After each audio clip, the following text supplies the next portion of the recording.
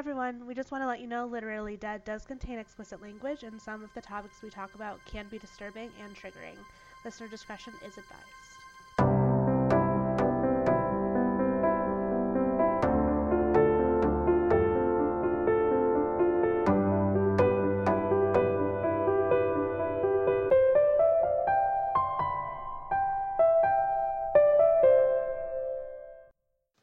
All right. Hello. So welcome.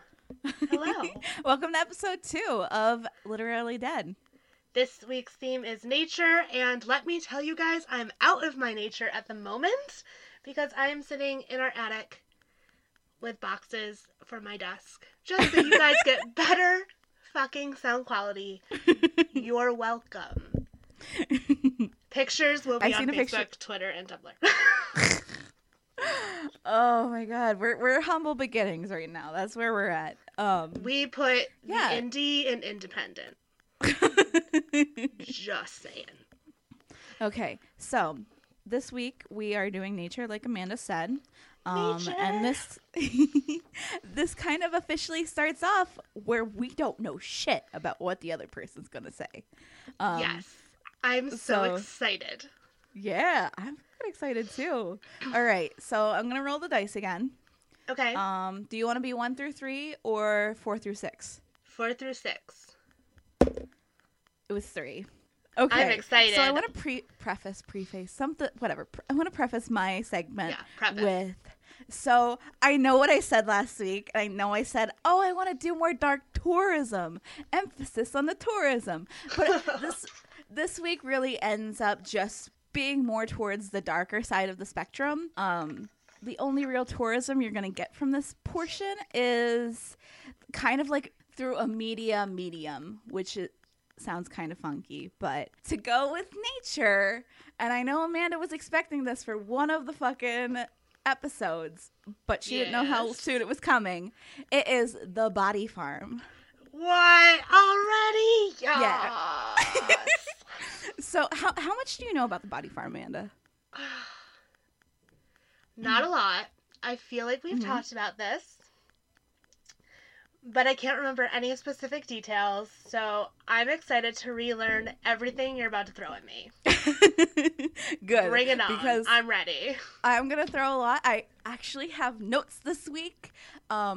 So, again, I want to preface this with, I'm breaking this down, I'm not breaking it down. I'm giving you the bare essentials of what the Body Farm is, how many places there are, why it was founded, what happens there, and kind of what it's influenced. So there's a lot of things that the Body Farm has influenced and a lot of different cases that the creator, Dr. William Bass, he's worked on a lot of famous cases, but I guess I need to reel back and actually explain what's going on. So the Body Farm is, the technical term for it isn't actually Body Farm, and there's kind of like several different tales to why it's called the Body Farm. Okay. A lot of people point to a writer, Patricia Cornwell, who uses the Body Farm. She's also, she did the foreword for one of Bass's books. She's been to all of these different like forensic and crime conventions and this, that, and the other thing. And she wrote a book based on the work that was done on the Body Farm. And a lot of her fiction novels deal with the Body Farm and having that help out with the crimes that are solved within the novels. So is this what you bought that I wasn't allowed to see? So, no, I didn't buy one of her novels. I bought William Bass's original like memoir book called Death's Acre. So that's one of the readings for this week. I also got a subscription to Scribd. That's not an ad or anything. I just bought a subscription to Scribd because I was like, oh, this is going to be so fucking helpful. I'm going to read so much. I didn't read all that much, but I read enough. I didn't read enough. I want to read so much more. But 2 weeks goes by so much faster than you think it does. It's fine. At least you researched. It's true. At least I researched. But yeah, so I also read Beyond the Body Farm, which is another book by Bass. And in that, he also describes like how the Body Farm came to be, and this, that, and the other thing, especially in the foreword. So again, reeling back just a little bit. So the Body Farm is a patch of land outside of the sort of attached to the University of Tennessee, and its technical term is Anthropological Research Facility. It was founded in 1987 by Dr. William Bass, who he's trained under so many different like incredible scientists. Like he was one of those people that's like, I'm going to school for counseling, and then one of the scientists was like, hey, or like one of his teachers was like, hey, you should come along with me while I go identify this body, and it changed his life. Like he was like, you know what, fuck counseling, I want to like identify dead bodies for a living. Which honestly kind of a mood, but actually a mood. We yeah, all like dead bodies once in a while. We all go through a phase. Yeah. I think we all go through it. Sometimes it's not a phase. Sometimes it's a good phase. And in that very small slimmer, it is not a good phase, and you should pay attention. No. And then sometimes it becomes your career. Yeah, that's true. You never know. I don't know where I'm going from here, but we'll see. It's fine. We'll find our way there. Basically, it's a facility that is fenced in. It is out in nature. This is why it relates to nature. It's like an acre of land that bodies that have been donated, like cadavers, actual people who've donated their bodies for the specific purpose, they get put out into the grass, into like they're buried in shallow graves. They're put in like maybe a car that's put in the lot and like locked in the trunk, all to like measure how fast their body will decompose under different circumstances. It's all coming back to me now. Yeah. Yep, I can picture it. I've seen video of it, and yeah, this place is crazy. It's some so gnarly, cool, though. It is so cool. It's some gnarly stuff. Like, again, going back to Patricia Cornwell with her forward, like, she's like, oh, yeah, no, they show us stuff at this forensic anthropology conventions all the time, and sometimes you have to eat breakfast while watching these slideshows, and usually I'm fine. But what he showed me, no, I wasn't fine with that.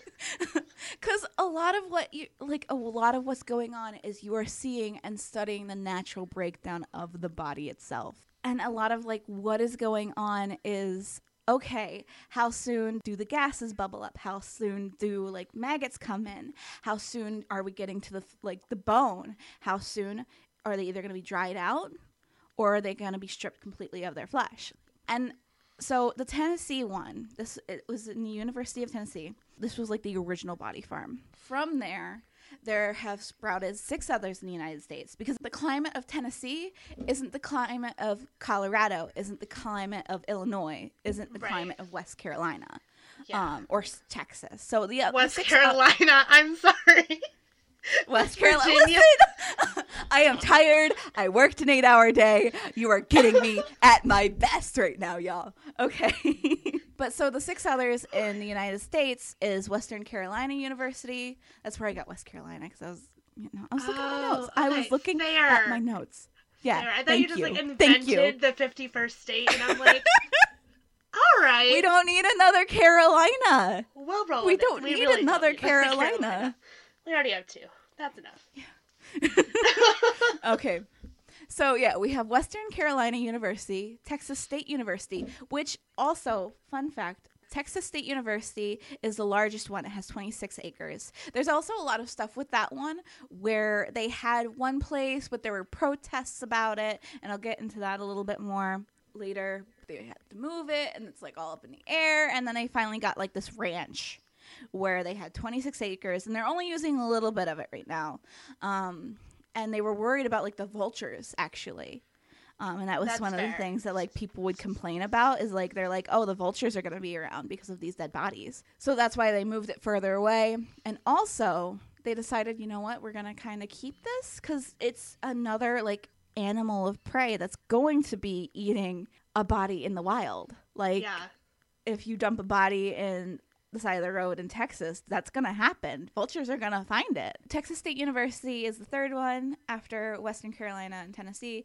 Sam Houston State University, Southern Illinois University, and Colorado Mesa University.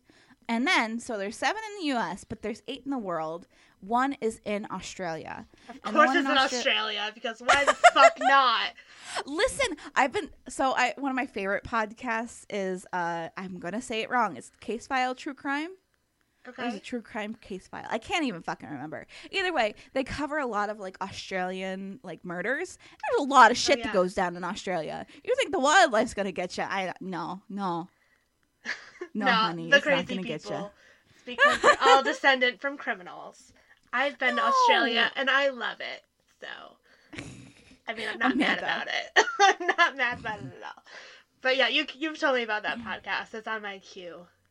I can't It's wait good. to It's listen. good. I listen to it a lot. Back on track because we keep getting sidetracked. It's But fine. so the one in Australia didn't like if I'd done a little more digging, I probably could have found the location of it. But it's just outside of Sydney, and the official name for it is the Australian Facility for Taphonomic, experimental research. Yeah, one of the people that runs that one is Sherry Forbes. So they're also, and that one is also kind of special because so a lot of the body farms use pigs first because again, like many Oh, people yeah, probably that already makes know, sense. pigs are very similar to humans. They don't have a layer of fur. The internal organ structure is very, very similar.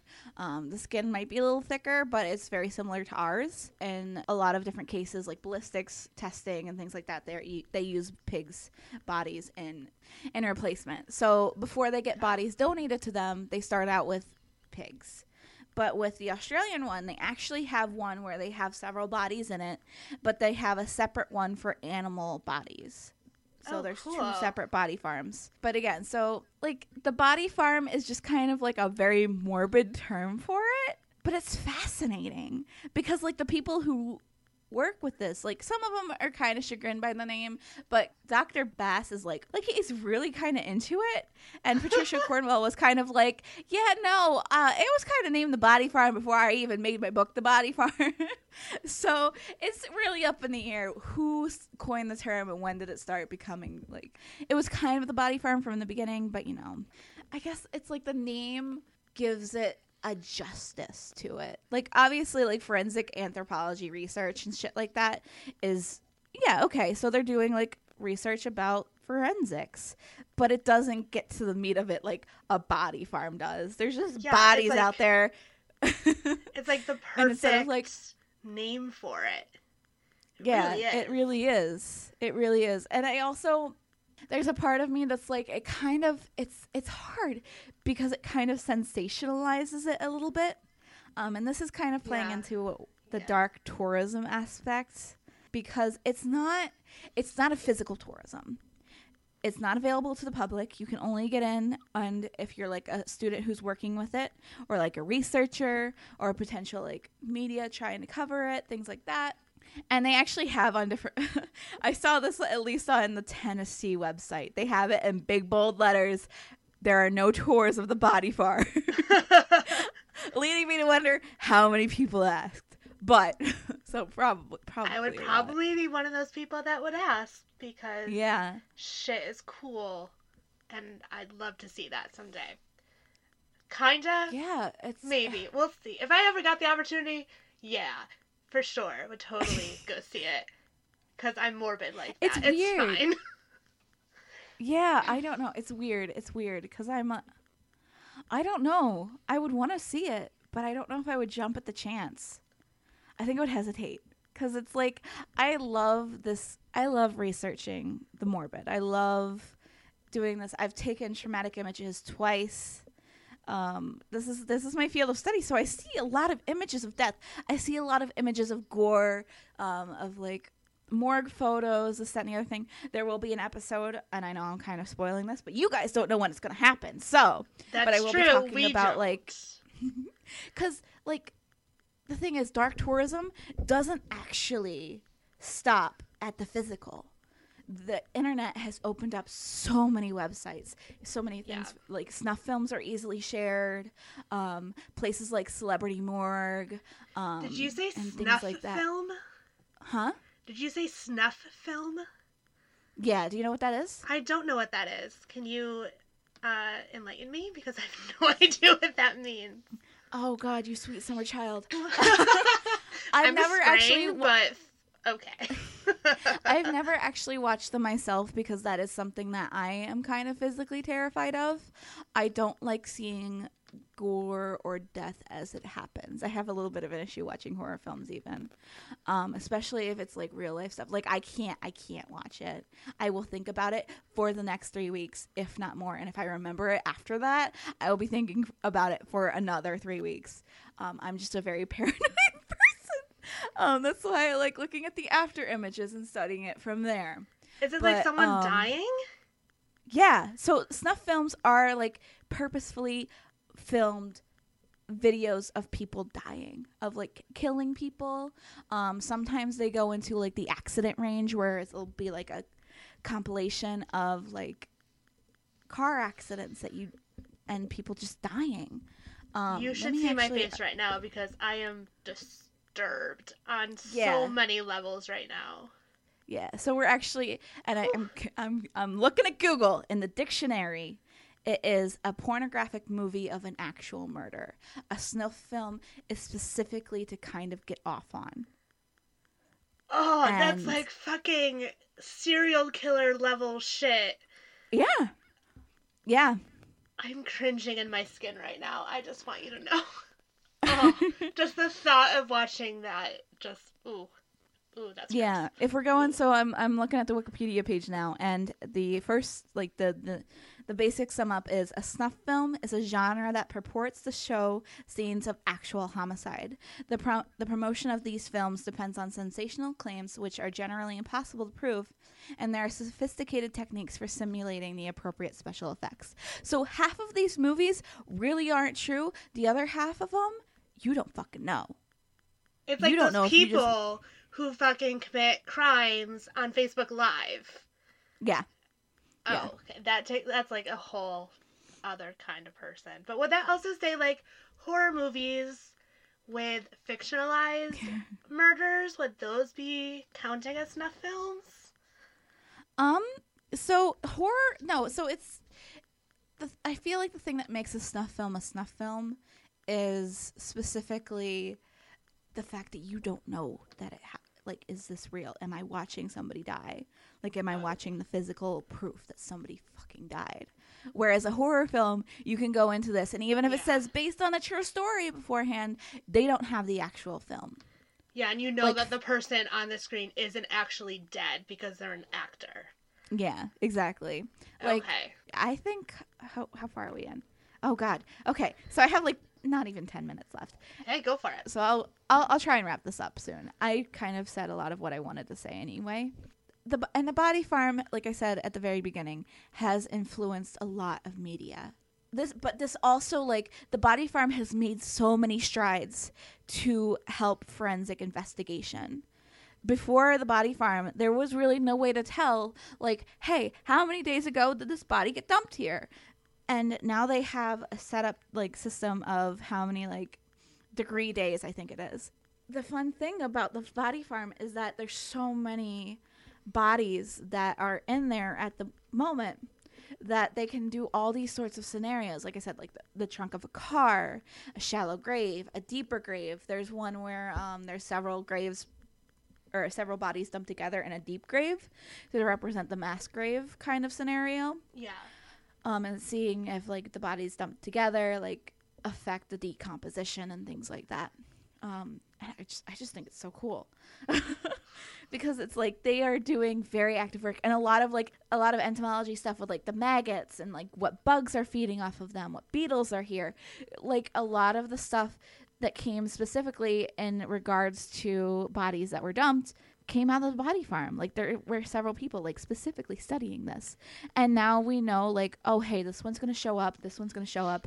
This is how fast it's going to help the body decompose and whatnot. And it's just, it's so cool that all of this is pulled out. And so let me just, again, this is from Wikipedia, and I could probably gather a lot more sources, and there's probably so many more things that have, like, used the Body Farm in their culture, in their media. Patricia Cornwell's book, The Body Farm, as well as several other of her books. And then Dr. Bass actually wrote a lot of fictional murder mystery novels, which is the funniest thing. It's the funniest thing to me. Like, this man is so interested in what he does. He does, like, does all of this. Hero. And he wrote them with another guy, John Jefferson, and they did it under the pseudonym Jefferson Bass, combining both of their names together. Wow, that is real original. So there's also a British television series called Waking the Dead, where one of the characters has her own body farm, and then there's a spin-off series that's actually called The Body Farm. Naturally. And then so there was, and several US shows obviously did like reference The Body Farm as well. Rizzoli and Isles, Bones, absolutely, obviously. That did not surprise me to see on the list. Yeah. CSI Crime Scene Investigation, X-Files. Okay. I've never watched X-Files. Yeah, X-Files is so good, Amanda. I'm actually going to watch it again. That doesn't need to be in the podcast. You can keep it in the podcast. I love X-Files. Not an ad, just me loving what I love. So then there's more novels that have been based with it, like Whispers of the Dead by Simon Beckett. There's actually an episode of the documentary series Stephen Fry in America where he visits the Tennessee one, and I'm actually going to go ahead and watch that. You should. And then Law and Order SVU. I was just going to say that. I feel like in an episode they have a body farm in New York City that they use. Yeah. In the show. I swear to God, I've seen an episode where a body was dumped, but it wasn't one of theirs. I've seen every episode of SVU. Oh, yeah. Prior to, that's specifically what the episode is, so. Yeah. That's a good one. That's a good episode. There's also an anime. I watched half of the first season of this anime, but it was specifically in the second one. Durarara ×2. One of the characters mentions that his father researches the body farm and whatnot. And then how I heard of the body farm is through this last one. Sally Mann is a photographer, and she did a book in 2003 called What Remains. And it's full of photography. It's on the subject of death, all the decomposing bodies, things like that. And several of the photos are from the body farm. And that's how I heard about it. Because like I mentioned before, I took traumatic images several times. And that kind of spurred, I want to look into this more. I may actually purchase that book. Because I want it on my shelf. I want to purchase so many books. I have Dr. Bass's now. And I have another Caitlin Doughty book. And I'm going to be talking about Caitlin Doughty very heavily in the coming weeks, most likely. I love her. I am a very big fan of her.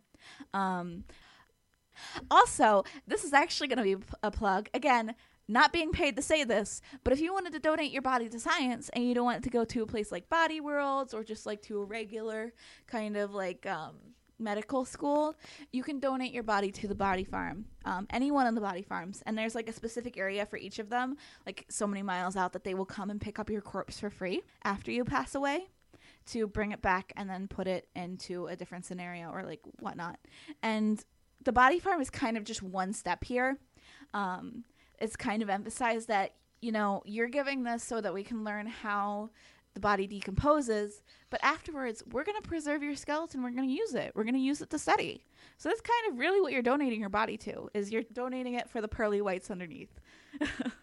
Not the skin on top. Let it be known. The skin is just a stepping stone. Let it be known that I would like my body donated to the body farm in Australia so that I can go and live for eternity in the first country I ever visited. Just letting that be known now. Sydney is such a beautiful city. I'd love to be there for the rest of eternity. And at least have my body there for the rest of eternity. We'd have to see how much it costs to ship your body there. You know what?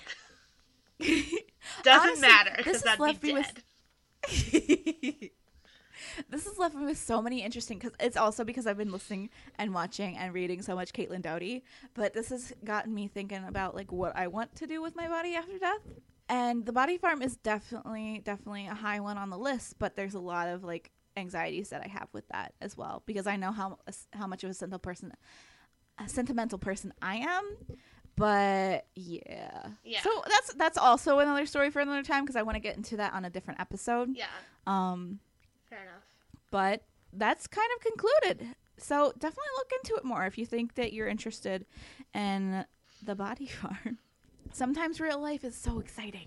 Sometimes in a morbid way. But yeah. All right. So, body farm, Closed. Case closed. Very nice. What do you got for me, Amanda? Sheila, I'm so excited. So, today we are going to be discussing another Venetian incunabula. If you don't know what that means, go to episode 1 and then rejoin us. Because I really don't want to explain it again. So, tell them the truth. So, this book we're discussing today is called The Naturalis, I don't speak Latin, Historia, or also known as The Natural History. So this book was printed in 1469 and was written by Pliny the Elder. I keep saying Pliny. It might be pronounced elderwise, but again, I don't speak Latin. Maybe someday I'll speak Latin, but today is not that day. So this book is, quote, the largest single work to have survived the Roman Empire to the modern day. And it's considered to be the first encyclopedia. However, that's really disputed since it doesn't follow the format of a modern encyclopedia, but it's basically like a reference book. There's so many resources out there about this book, and discussing whether or not it's an encyclopedia, it's kind of mind-boggling just the complexity of this book just with that genre. So I did read a doctoral thesis. Well, I read the beginning of a doctoral thesis because no one got time for that.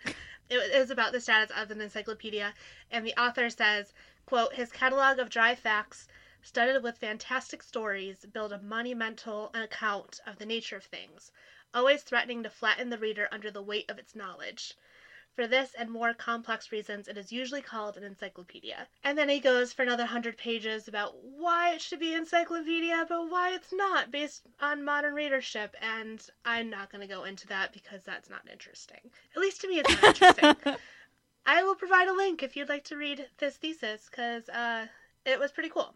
The book, according to Pliny, the author, has 20,000 topics contained in 36 books, and it's printed in 10 volumes. Well, Wait. So you're talking about a series of books right now, yeah? Yeah. So 20,000 topics, 36 books. So, like, the Hypnotomachia was 2 books, but it was 1 book. It's like so how sections. many? So are all of these like you say it's one of the longest existing like pieces, but Yes. longest lasting, I guess. Yes. Are all of the books intact? Holy shit. Yeah, for the most part, yeah. We'll get into that. Sorry. Okay, so I'm gonna have you repeat for me. Yes. When was it originally published? It was printed in 1469. I'm about to blow your mind about when it was written. Printed and written, 2 very different things. All right? So we're talking that it survived the Roman Empire, so it's fucking old. So 20,000 topics contained in 36 books. 36 books is like 36 sections. And it is in 10 volumes. So there's 10 individual books, like physical books. It's so difficult to explain. So with 20,000 topics to discuss, it's important to note that they are not limited to today's definition of natural history. That's why I kind of picked it for nature, because we're talking about natural history and the nature of things. The definition of natural history for this book comes from Pliny himself, who writes in book 1 that it's considered the natural world of life. The Naturalis Historia is the only complete work of Pliny to survive and the last published. Are you ready to hear when it was written? No, but you're going to tell me anyway. I am going to tell you anyway.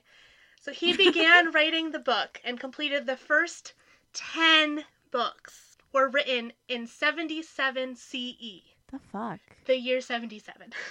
It's like unreal. The fuck?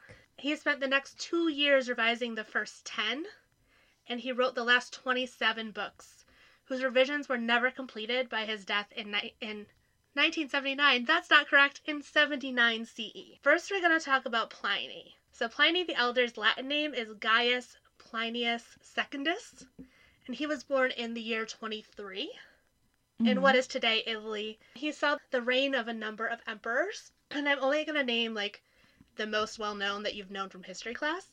Tiberius. Okay. Caligula. So, fun note about Caligula. Pliny did not think that his behavior was remarkable enough to write about him. This is the emperor that declared war on Poseidon and stabbed the ocean. Just remember that. Okay. He didn't think it was remarkable enough to write about him. So he also saw the reign of Claudius, Nero, Vespasian, and Titus. So Pliny was from a wealthy family. He studied in Rome and joined the military at age 23. And he was sent to fight in Germany, where he met who would become Emperor Vespasian. And he's the first emperor of the Flavian dynasty. After his service, he possibly went into law, or he at least for sure became a public servant. He did somewhat retire during the reign of Nero, but that was just because he didn't want to come under scrutiny with his writings. In 69, Emperor Vespasian ascended the throne, which pulled Pliny back into the public sector. And he was given the title / position, I don't know if it's one or the other, of procurator? I'm saying that thing wrong. Procreator? Let's go with that one, of Spain, Gaul, and Belgium. And on top of his military and government positions, he was also a writer and a scholar. Other than the natural history, Pliny also wrote a number of other works, of which only segments exist today. And that includes writing on grammar, a biography on this guy called Pomponius Secundus, who was a poet and a statesman under Tiberius, Caligula, and Claudius. He also wrote a history of Rome, Roman campaigns in Germany, a whole writing on the hurling of the lance, which is about lance throwing and, like, how you do it. I don't even know. His last thing that he did was that he wrote advice on women's cosmetics. And I know that sounds like, oh, of course this guy is, like, telling women how to wear makeup, but it's not that at all. It's actually about, like, what materials would be used best for cosmetics and medicine. Just a fun fact about Pliny, he was known to be very eccentric, and he was a workaholic who hated wasting time. He has a nephew who we're going to talk about later, but he would write about his uncle, saying that he was actually carried in a chair so that he could write what he saw around him and dictate to servants. I guess servants, not slaves, because slaves wouldn't be able to read or write, but servants would. Don't blast me on that. It's fine. So he had remarked to his nephew at one point, like, why are you wasting your time walking? He didn't, so he could observe what was around him. So obviously with that attitude, he never married or had children, but he did adopt his nephew, who's known as Pliny the Younger, so that the younger would be his heir when he died.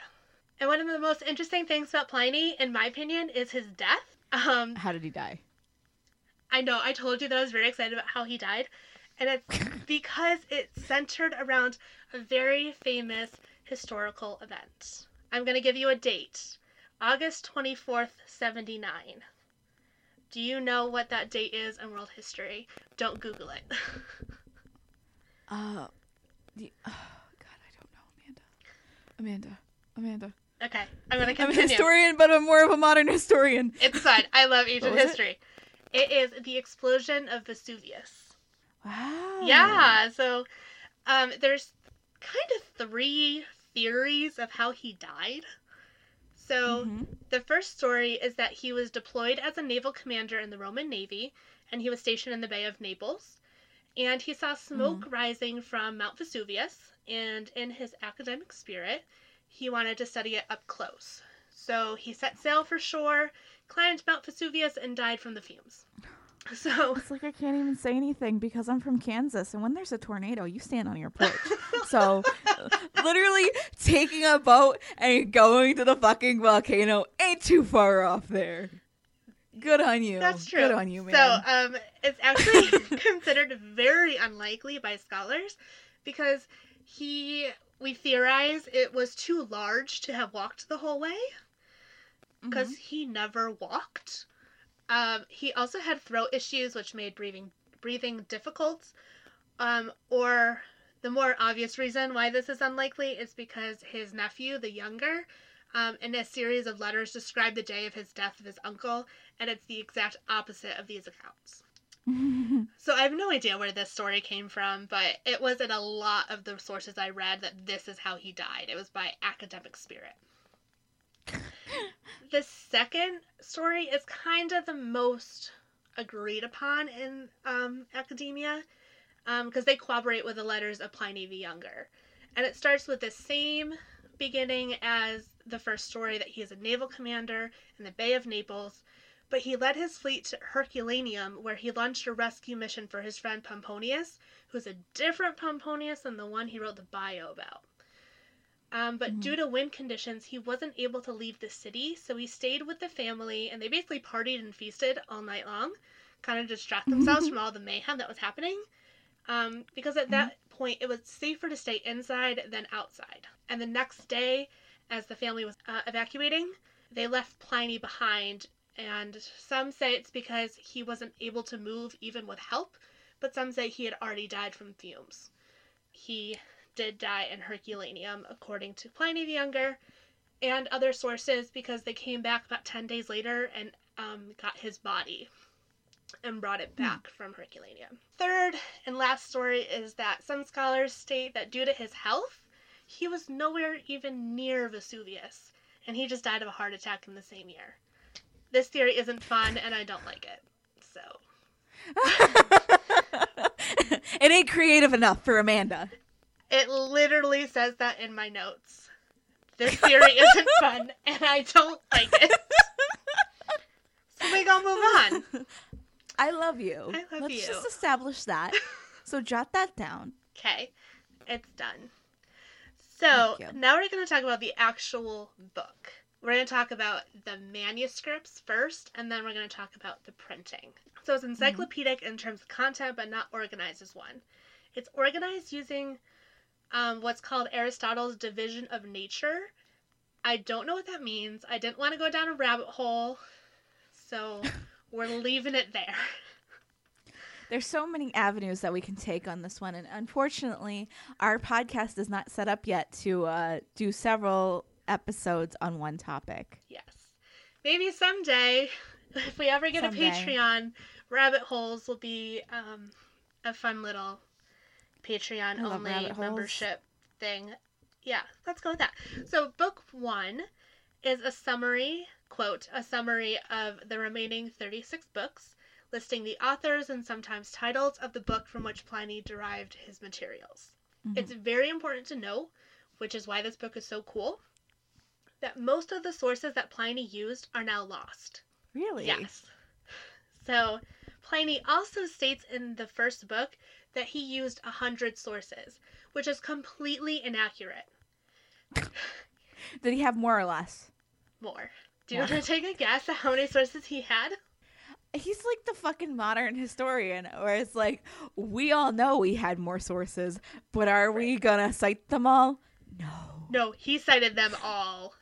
Oh, he did? Yeah, he just like, oh yeah, I used 100 sources. But the doctoral thesis that I read and others from like the 1920s actually went through and counted the amount of sources. Jesus Christ. And so he used... Is it like over... What do you think? Over 500 sources? Okay, you're close. You're close. He used... 523. No. He actually used 473 sources. Jesus Christ, man. 140... What are you doing? I know, right? 146 of those were Roman authors, and 327 of them were Greek. Aristotle is actually the most used source, and he dedicates the book to Emperor Titus, the son of his friend, Emperor Vespasian. If I'm saying that name wrong, come at me. Whatever. This is where we start getting into a little bit of shady details about this book. And you're going to see why it's shady later on. Book 2 is dedicated to cosmology and astronomy. So it's problematic because Pliny did a lot of translations from those 327 Greek authors. So in this section, there are a lot of badly translated astronomy passages, and the math and technical passages were so badly translated that they've been distorted. Oh my God. Yes.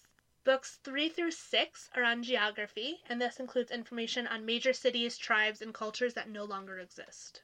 Books 7 through 11. This part is really cool. I went down a little bit of rabbit hole here.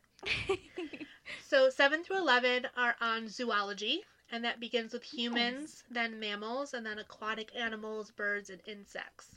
Most of this information is from Aristotle, but Pliny did add some of his own observations, especially from his travels in Germany. This section is also really problematic. he contributes to this section mythological animals based on folklore and mythology. So some of the creatures he discusses were originally written by Herodotus, which was considered the first the first historian. He was Greek. And so some of the ones that he discussed were the Cynocephali? We're going to go with that, which were written about by Herodotus, and they're dog-headed people. Kind of like Anubis from Egypt. He had the face of the jackal, but human body. That's kind of what this race looked like, apparently. And the Sciapod, which were a race of dwarf-like creatures with a single large foot. Yeah, it's fine. Mildly horrifying. Yes. So Herodotus wrote about them, and Pliny put them in his encyclopedia, basically setting it as fact and not saying this is mythology or folklore. God. Yeah, that's why it's problematic. He also adds information on a race people observed, quote unquote, by Megasthenes, and it's called the Astomi race, which exists off of smells. So basically, they don't have any mouths and are sustained by scent.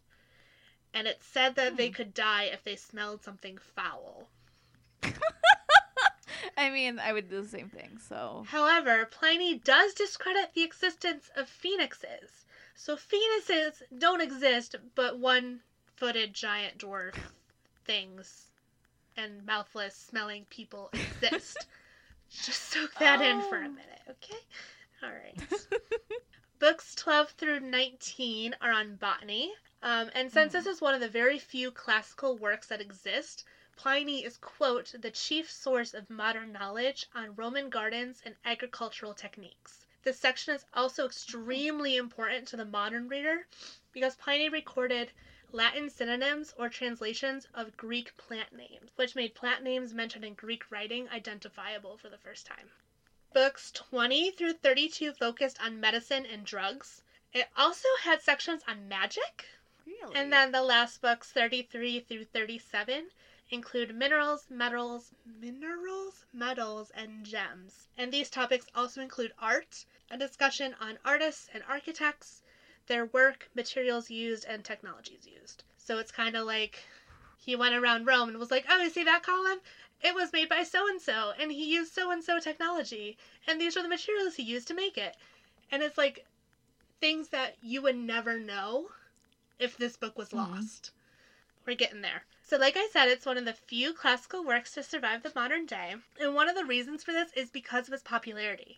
So after the fall of Rome and the decline of the ancient world, and the loss of the Greek text that Pliny used, the natural history was actually a substitute for general education in the Middle Ages. So this is where all these people are getting their education from, if they were educated at all. Since it was so heavily used for education, this book was copied hundreds of times and used for education. 200 of these manuscripts exist today. So has this book been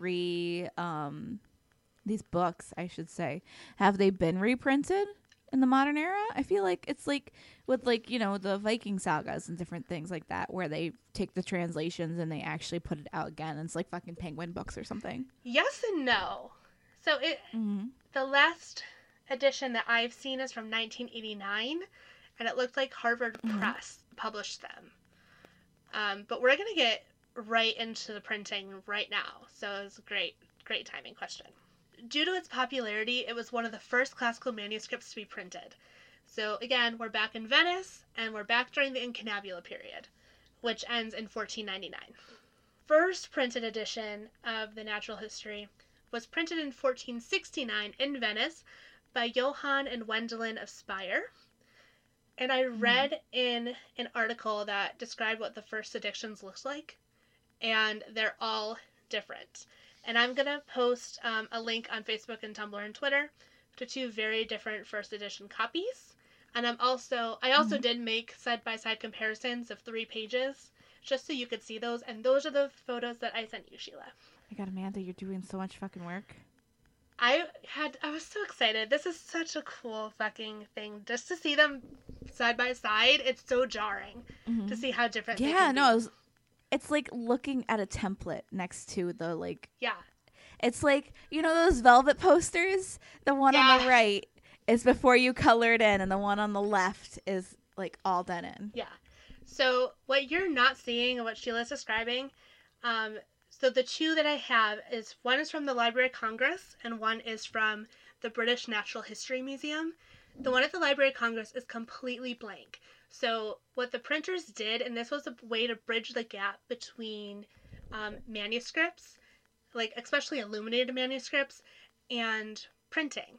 And it was to leave spaces blank for illustrators to come in and decorate. So what is missing really are these really elaborate capitals that we talked about in the first episode, which were printed. These ones, you're just left blank. This huge indent was left blank for illustration to come in. So that's what you'll see in the photos. Mm-hmm. So like I said, the Library of Congress is mostly clean, and spaces are left for illustration have been blank, but the British Museum has 5 editions. So I found an article that describes the copies found in the British Natural History Museum. It may have been in the British Museum back in 1929, but that's when it was written. Mm-hmm. This first edition at the British Museum are without pagination, catchwords, or signature marks. They consist of 355 folio leaves, of which the 19th and the last are blank. There are 50 lines to a full page. The first page of one copy has an illuminated border, and the head of each book is finely illustrated initial. The paragraphs also have colored initials, but are less beautifully done. These initials being done by hand, no copies are alike in that respect. So you can definitely see, I've got the title page that he's talking about, and also some of those initials that are less beautifully done. I have those too. There's some terminology in that passage that I should define for you. So pagination is what we talked about last episode, and it just means simply page numbers, the addition of page numbers. Catchwords are a word that is printed on the bottom of the page, and then it matches the first word on the next page.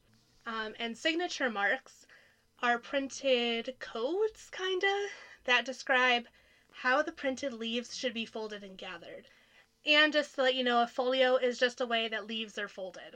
If you take a sheet of paper and you fold it in half, congratulations, you have a folio.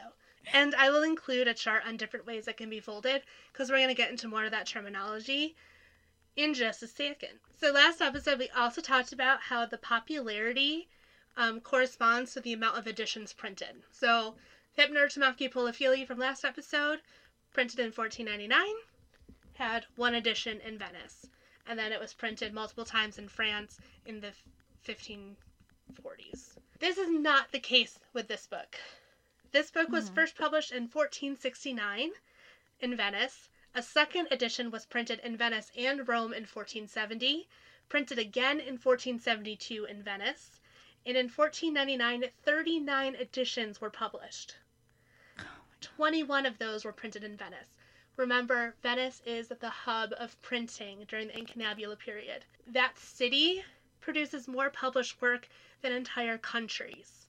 Just keep that in mind. And it's important to state that in 1492, the Natural History was attacked by a guy named Niccolo Leoncenzo, who criticized it for not distinguishing between fact and fiction. In the 16th century, so we're talking 1500s, 89 editions were printed. And this is the height of the popularity. So Venice and France tied with the most amount of editions printed, with 27 from each. 63 of these editions were folios, 13 of them were quartos, 5 of them were octavos, and 3 of them were duodecimos. And these are all book folding terms, so it's just how many times the leaves are folded. Again, there will be a chart posted. 17th century, 43 editions were published, and Geneva and Paris tied for the most editions printed, with 7 each. Also in this century, so we're talking 1600s, so in 1601, the Natural History was translated into English for the first time, but not fully.